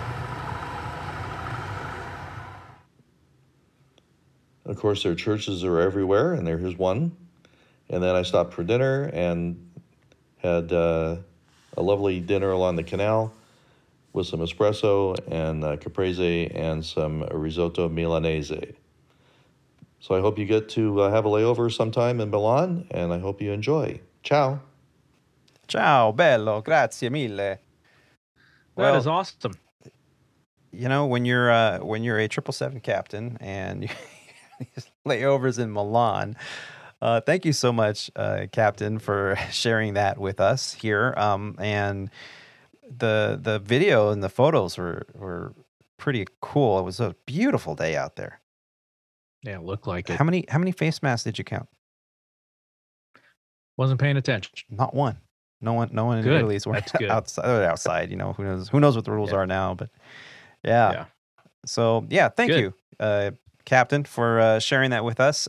Keep the information coming, and we'll have to do a new segment. Where in the world is Captain Keith? Matter of fact, I just received a messenger notation from him just a minute ago, and let's see where he is today. Today, coming back from, it looks like from Milan, heading back to JFK on flight. It's all something to aspire to. Flight 199. Where in the world are we in these foreign countries? Yeah. Shopping in Milan. Nice. Yeah, it's a nice little Caprese layover. in Milan. Risotto milanese, va bene. That's so cool. Well, Yeah, it is. Rob, I know you're getting to that point where you got to go work on your daughter's Jetta. Yeah, I got to do that. I got to run an errand for her real quick since we're down to 2 cars here at the Jesus household. I know, big world problems, but yeah, I got to go run an errand and then hit that car because I got to go to work on Saturday. Got a full day tomorrow with other projects I got to take care of before I head out. So yeah, what's your next trip look like on Saturday? I'm actually going to go to Mexico City. I do a turn. Forget where I do my turn, and then I end up in Mexico City Saturday night, and then one leg back to Dallas on Sunday. I think we get back Sunday mid-morning, and I'll be done. So it's a nice, easy 2-day trip. Yeah, very nice. I've got one beautiful 5 days starting tomorrow morning. I do LA to Cabo, Cabo to Phoenix, Phoenix to DFW. And it's a very short layover. Time you get here? 9:30 at night. Ah, jeez. I know. And then I Too late. leave. It's a for 11:30 show time the next morning. So there's your 10 hours. And then DFW to DCA to Phoenix. Get into Phoenix around 7:30 on Saturday. And then Sunday morning, Phoenix to Maui. One leg. That's 7 hours and 57 minutes of flight time. Or at least of duty time.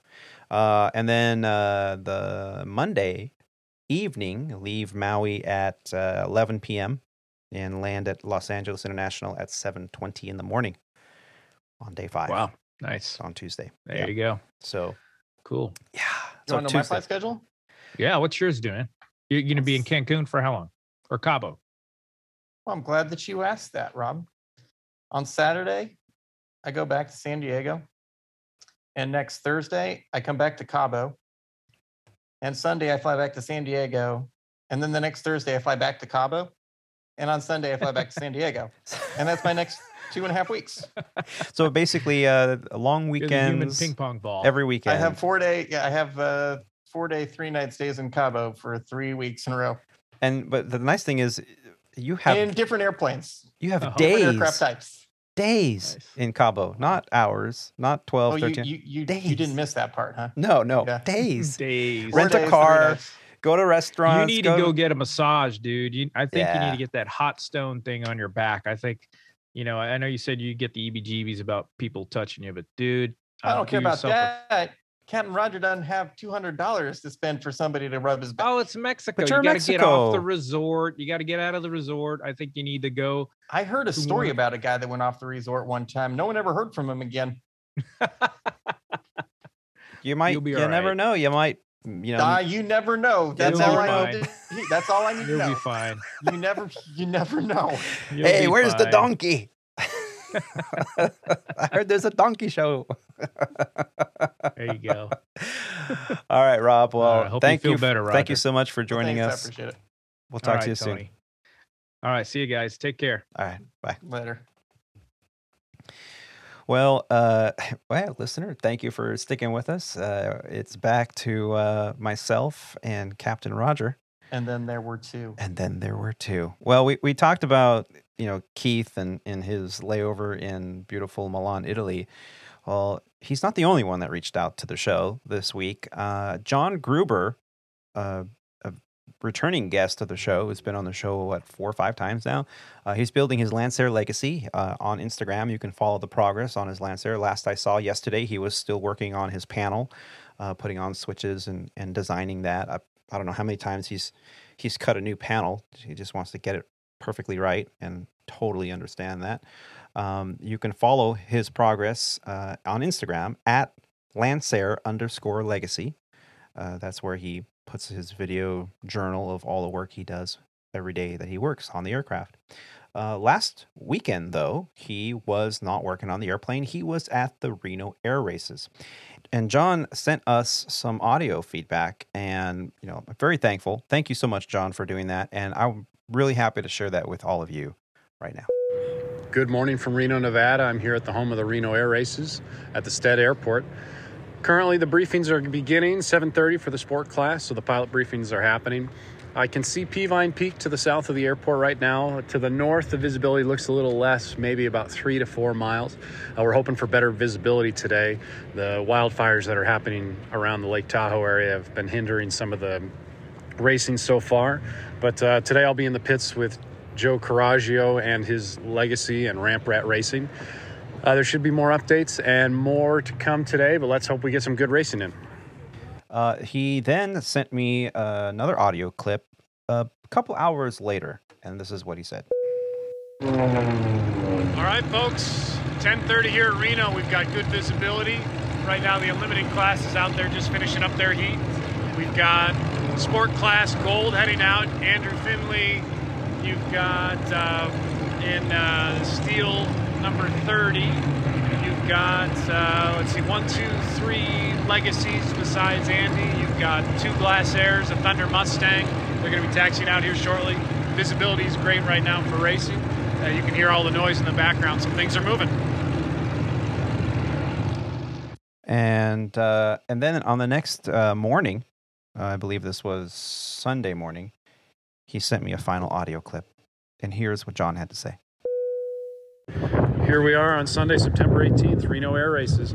Just finished up the silver sport class pairing, and we've got Sean Van Hatten that took first place, followed by Magic in number 40, second place. He ran out of nitrous right before the end of the race, and Sean was able to get around him. Very exciting race. Formula One, the biplanes have all had great races, very close, and a lot of passing happening. We've got the Sport Gold coming up here soon, and just been a very exciting day, and very happy that the weather's cooperated to have a good end of the week here. So cool for John for sending us some audio feedback, audio updates on the Reno Air Races. Now, I was telling him I've never been. It's so close to me, relatively speaking, and I've never been to the Reno Air Races, and it just was always kind of cool to hear about it from pilots that I've flown with. A lot of captains and first officers that are local here in the area in Southern California that either attend or participate in the Reno Air Races every year. It seems like, you always kind of run across somebody in the industry that participates in those races. And you would think that it's a tremendous amount of money that is required in order to get an airplane up and ready for Reno Air Races. But I found out that it really is not that bad. That if you're a hobbyist or an enthusiast, you could soup up an airplane, buy an airplane, soup it up a little bit, and get qualified. That's what John is doing. He's building his Lancer Legacy with its purpose to put it in the Reno Air Races. He's going to Pylon Racing School. He has to get certified in order. You can't just go, I want to enter to win. You have to be certified to participate, go through all the safety classes and courses, and John's doing that. And it is actually a really cool event to participate in.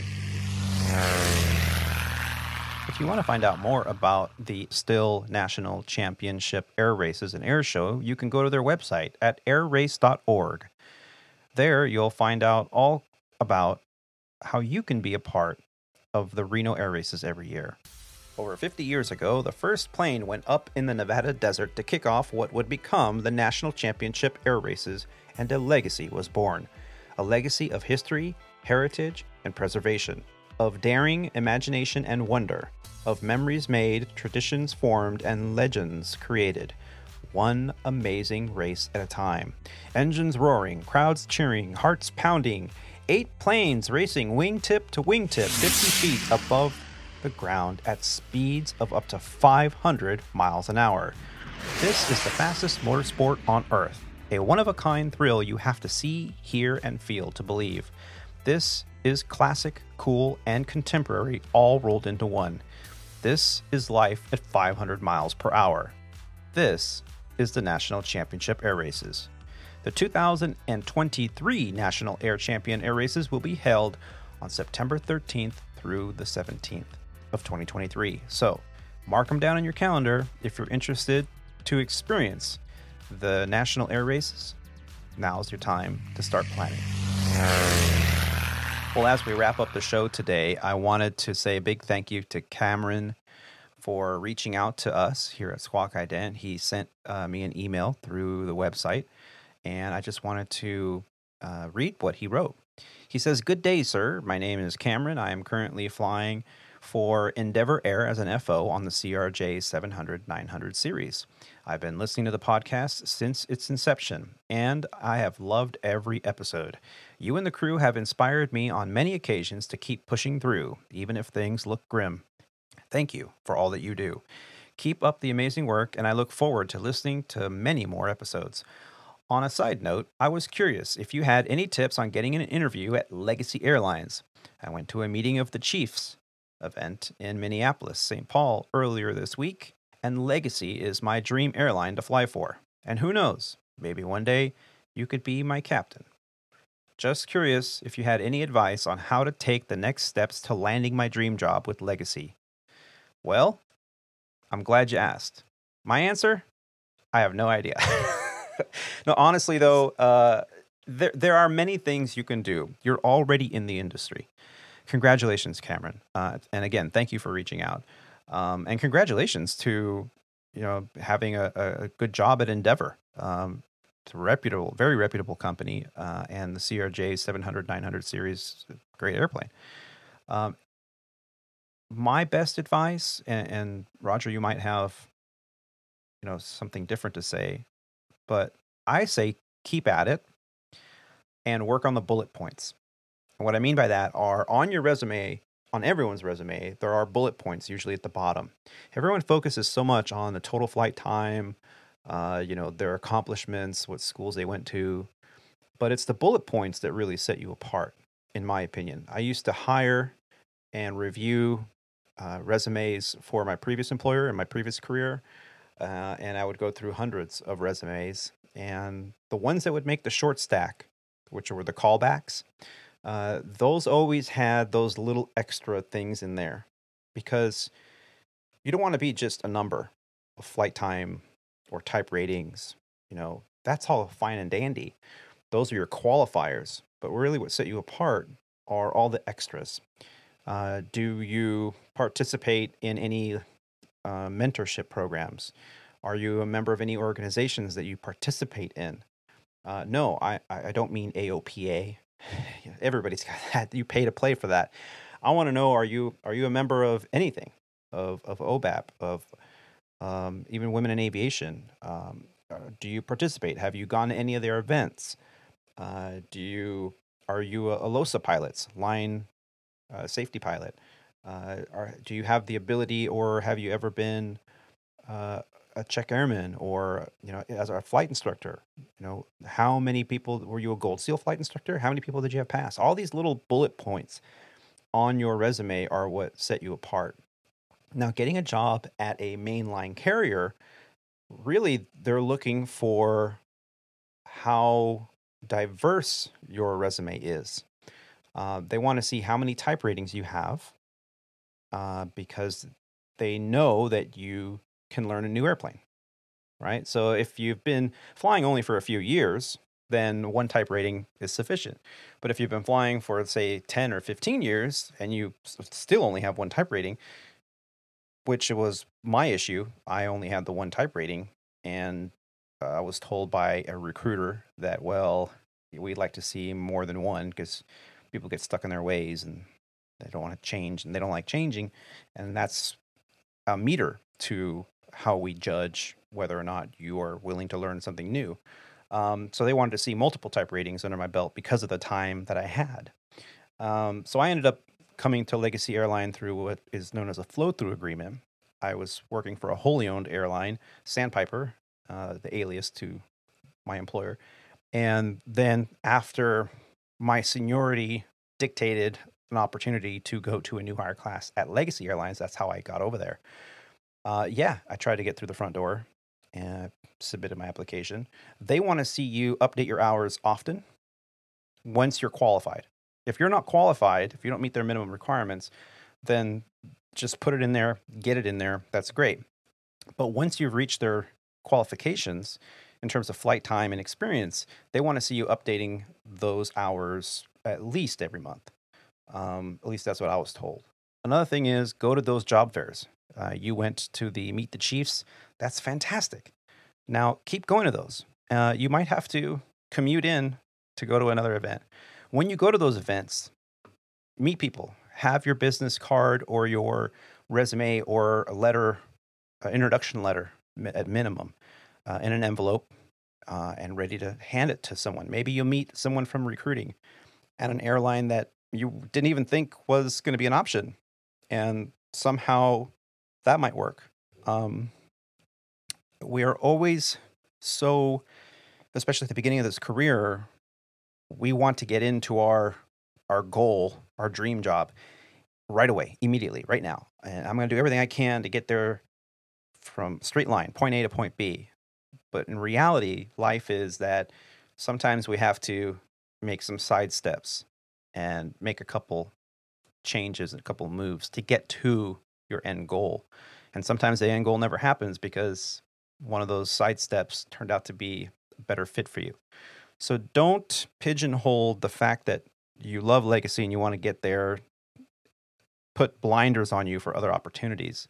Sometimes those other opportunities will still get you there, but maybe even a better situation. And I know we are a seniority-based industry, so getting in the door first could make a huge difference in your career progression. So there's a lot to juggle. How do you get a job there? It's an impossibility to answer that honestly. I can sit here and blow sunshine and tell you all kinds of tips and things I think would work, but they might not work for you. So my best advice is keep doing what you're doing. Work on those little bullet points. Volunteer when you can, and make yourself stand out in a community so that you can have a resume that at least warrants a callback to get on that short stack. Roger, what do you think? So I'm going to come at this from a slightly different, on a couple different things. First of all, Cameron, congratulations. That's great. Where you are is great, and you are going to make it. Wherever you want to go, you will be able to make it. And so no matter what, keep that in mind. These days is a perfect time to be a pilot. Things are moving really quick. I think that your initial question was like, how do I get an interview? That's a really hard question to answer for everything that Tony had said. Most of the initial, who they're going to interview comes down to a computer program at most every place now. And so they're looking for things like the bullet points, like the type ratings, like who knows what the computer programs are actually looking for. And so to answer the question, how to get an interview is hard. The more people you meet, like Tony said, the more things that you are involved in, the more Meet the Chiefs events that you go to, those will all help. In the end, who really knows, because it's a computer program. I know a guy that had, I don't know, I'm going to guess he was probably around 2,500 hours, got hired, one type rating, got hired at Alaska, finished class at Alaska, interviewed at Delta, got hired at Delta. By that time, he had 2 type ratings, but still only about 2,500 hours because he was hired at Delta before even finishing his IOE at Alaska. Like, time is not necessarily an issue. It's just kind of how these computer programs are going to sort you out. Yeah. My one big piece of advice that I'd have is once you get the opportunity to interview, put both feet forward in order to get the job. Once you have the interview, like I said, getting the interview, that's one thing. But once you have the interview, try and get that job assuming that's that job you want, go for it. Do interview prep, have somebody prepare you, make sure that you have somebody that knows what their interview process is like, so that when you step foot in for that interview that you've worked so hard to get and have achieved, that you are putting your best foot forward once you go into that room. Because I think that that's the bigger thing. You can control some things. You can't really control who gets an interview, but once you're in that room, you are selling yourself, and you want to take the idea that they are interviewing you and they want to hire you. That's where we have more control. Try not to, I was going to say, try not to screw that up. It sounded a little harsh. I've interviewed several times and not gotten jobs. I never did interview prep. I strongly suggest, by the way, that the guy that was just kind of talking about, he did interview prep for both. He did interview prep for the Alaska. He did interview prep for the Delta, because that's what he wanted to do. He wanted to get into the airlines, and he did it. And so that's my bigger piece of advice is once you actually get that interview, to do the legwork in order to put that best foot forward. So when you step in that room, you're presenting the best version of yourself with a little bit of spin on what they might be looking for. Yeah. Yeah. And you kind of nailed it on that, because, everybody that is interviewing that day wants the job. You're not there just because, they made me do it. No, you want to work there. You want the job. But it's the candidate, and you could tell right away, just like a flight instructor can tell if you studied for the lesson for the day, if you came prepared or you didn't. They can tell, because that's all they do, is interview. And they've been doing this a while. They can tell if you've prepped. And sometimes the prep, it doesn't have to be a cheat sheet or a gouge. Sometimes the prep can be done with a search engine, and you can figure out who's the CEO, who's the CFO, who's the president, where is the airline based, when did it get started, who started it, what airplanes do they fly? I mean, Wikipedia could answer all that stuff to whatever airline you want to go to. And what's the ticker identifier for the NASDAQ? What's the current stock price? These are questions that most pilots, they don't care. They want to fly airplanes. Oh, well, you fly 737s and you fly this. Okay, well, what's the stock price today? Do you know? No. I guess you don't want the job then. You know, that's kind of the attitude sometimes. And it really depends on who's doing the interview. It's something as little as that could sway their decision. So yeah, absolutely what Roger is saying is go prepared, do the prep. And you know, there's like airliners.net, I believe it is. There's another good resource for information about bases and current salaries and 401k plans. Do the homework. If you just get on Facebook. I hate to say it, but get on Facebook. And if you want to go fly for Delta, look for a Delta page for pilots, and ask to ask a few questions or see what you can read on it. There's so much prep you can do. You don't have to go out and spend hundreds of dollars for interview or resume prep if you don't want to. If you think your resume could benefit from it, then sure. But if you do the work yourself and you go prepared and you show a good attitude and you're humble, and when they ask you, when they're looking through your logbook and they ask you, well, what happened here? It says here that you busted your instrument check ride or something, for example. And you go, yeah, that was a bad day for me. I really learned a valuable lesson. Oh, it says here that you had an aircraft emergency when you were flying for, ABC airline. What happened there? Yeah, that was a crazy event. We all learned so much for that. We learned so much. And, from that day forward, I've learned to, double check this and double check that. Every negative aspect from your career and your flight time and your progression, if you spin it to, I learned a lot from that. I see here you had an altercation with a co-pilot. What can you tell me? Yeah, that was really bad. I lost my cool that day, and I learned not to ever do that again. And I've learned the better ways to manage issues in the cockpit, and I think I'm a much better person now for it. Always spinning it to the positive, to the learning aspect in an interview will help. How to get that interview? Now, like Roger was saying, algorithms. Good luck. Keep going to those events. Keep introducing yourself. And write down names. As soon as you leave those events, have a little notebook with you and write down the names of everyone you spoke with. Get their business card. I spoke with this guy from Delta. And then next time you go, yeah, I came to meet the Chiefs last month in Minneapolis, and I decided to come here to Dallas today. I spoke with David from recruiting when I was at that one. Really nice guy. Is he here today? Oh no, David's not here today, but my name's Bob. Oh, hey Bob, nice to meet you. You've instantaneously developed a rapport and brought down that barrier of here's somebody I don't know handing me a resume because they want to work for us to, hey, this guy knows Bob. So, wow, you want to do an interview right now? That's how shit happens right there. Having the right charisma. And there are plenty of YouTube videos out there on charisma, on how to talk to people, how to talk to strangers, how to win over your friends, right? Succeed in business, all these things. They're all related to your career in aviation. So work on that so that when those opportunities present themselves, that you'll have, like Roger said, both feet forward. Well, let me just end the show here today by saying thank you to Alex for joining us for the few minutes at the beginning of the show before his flight. Very, very cool of him to stop in and say hello. I also want to say a big thank you to Captain Roger and Rob D for joining us and giving us their insight, and Rob for his story. I hope you enjoyed listening to the show today. A big thank you to John Gruber for sending us the audio feedback from the Reno Air Races this year. So cool to hear what has going on. I can't wait to hear about his participation in the pits, helping out friends participate in the Reno Air Races.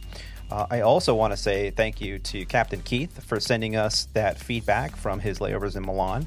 Hopefully we can keep up with his journey, his like where in the world is Captain Keith thing. I like that idea of having that segment throughout the show. I hope you, the listener out there, enjoyed our flight today. If you did, we do hope that you pay it forward by sharing this podcast with friends or online. Make sure you subscribe or follow to the Squawk Ident podcast on whatever platform you're listening on. We also love receiving listener feedback.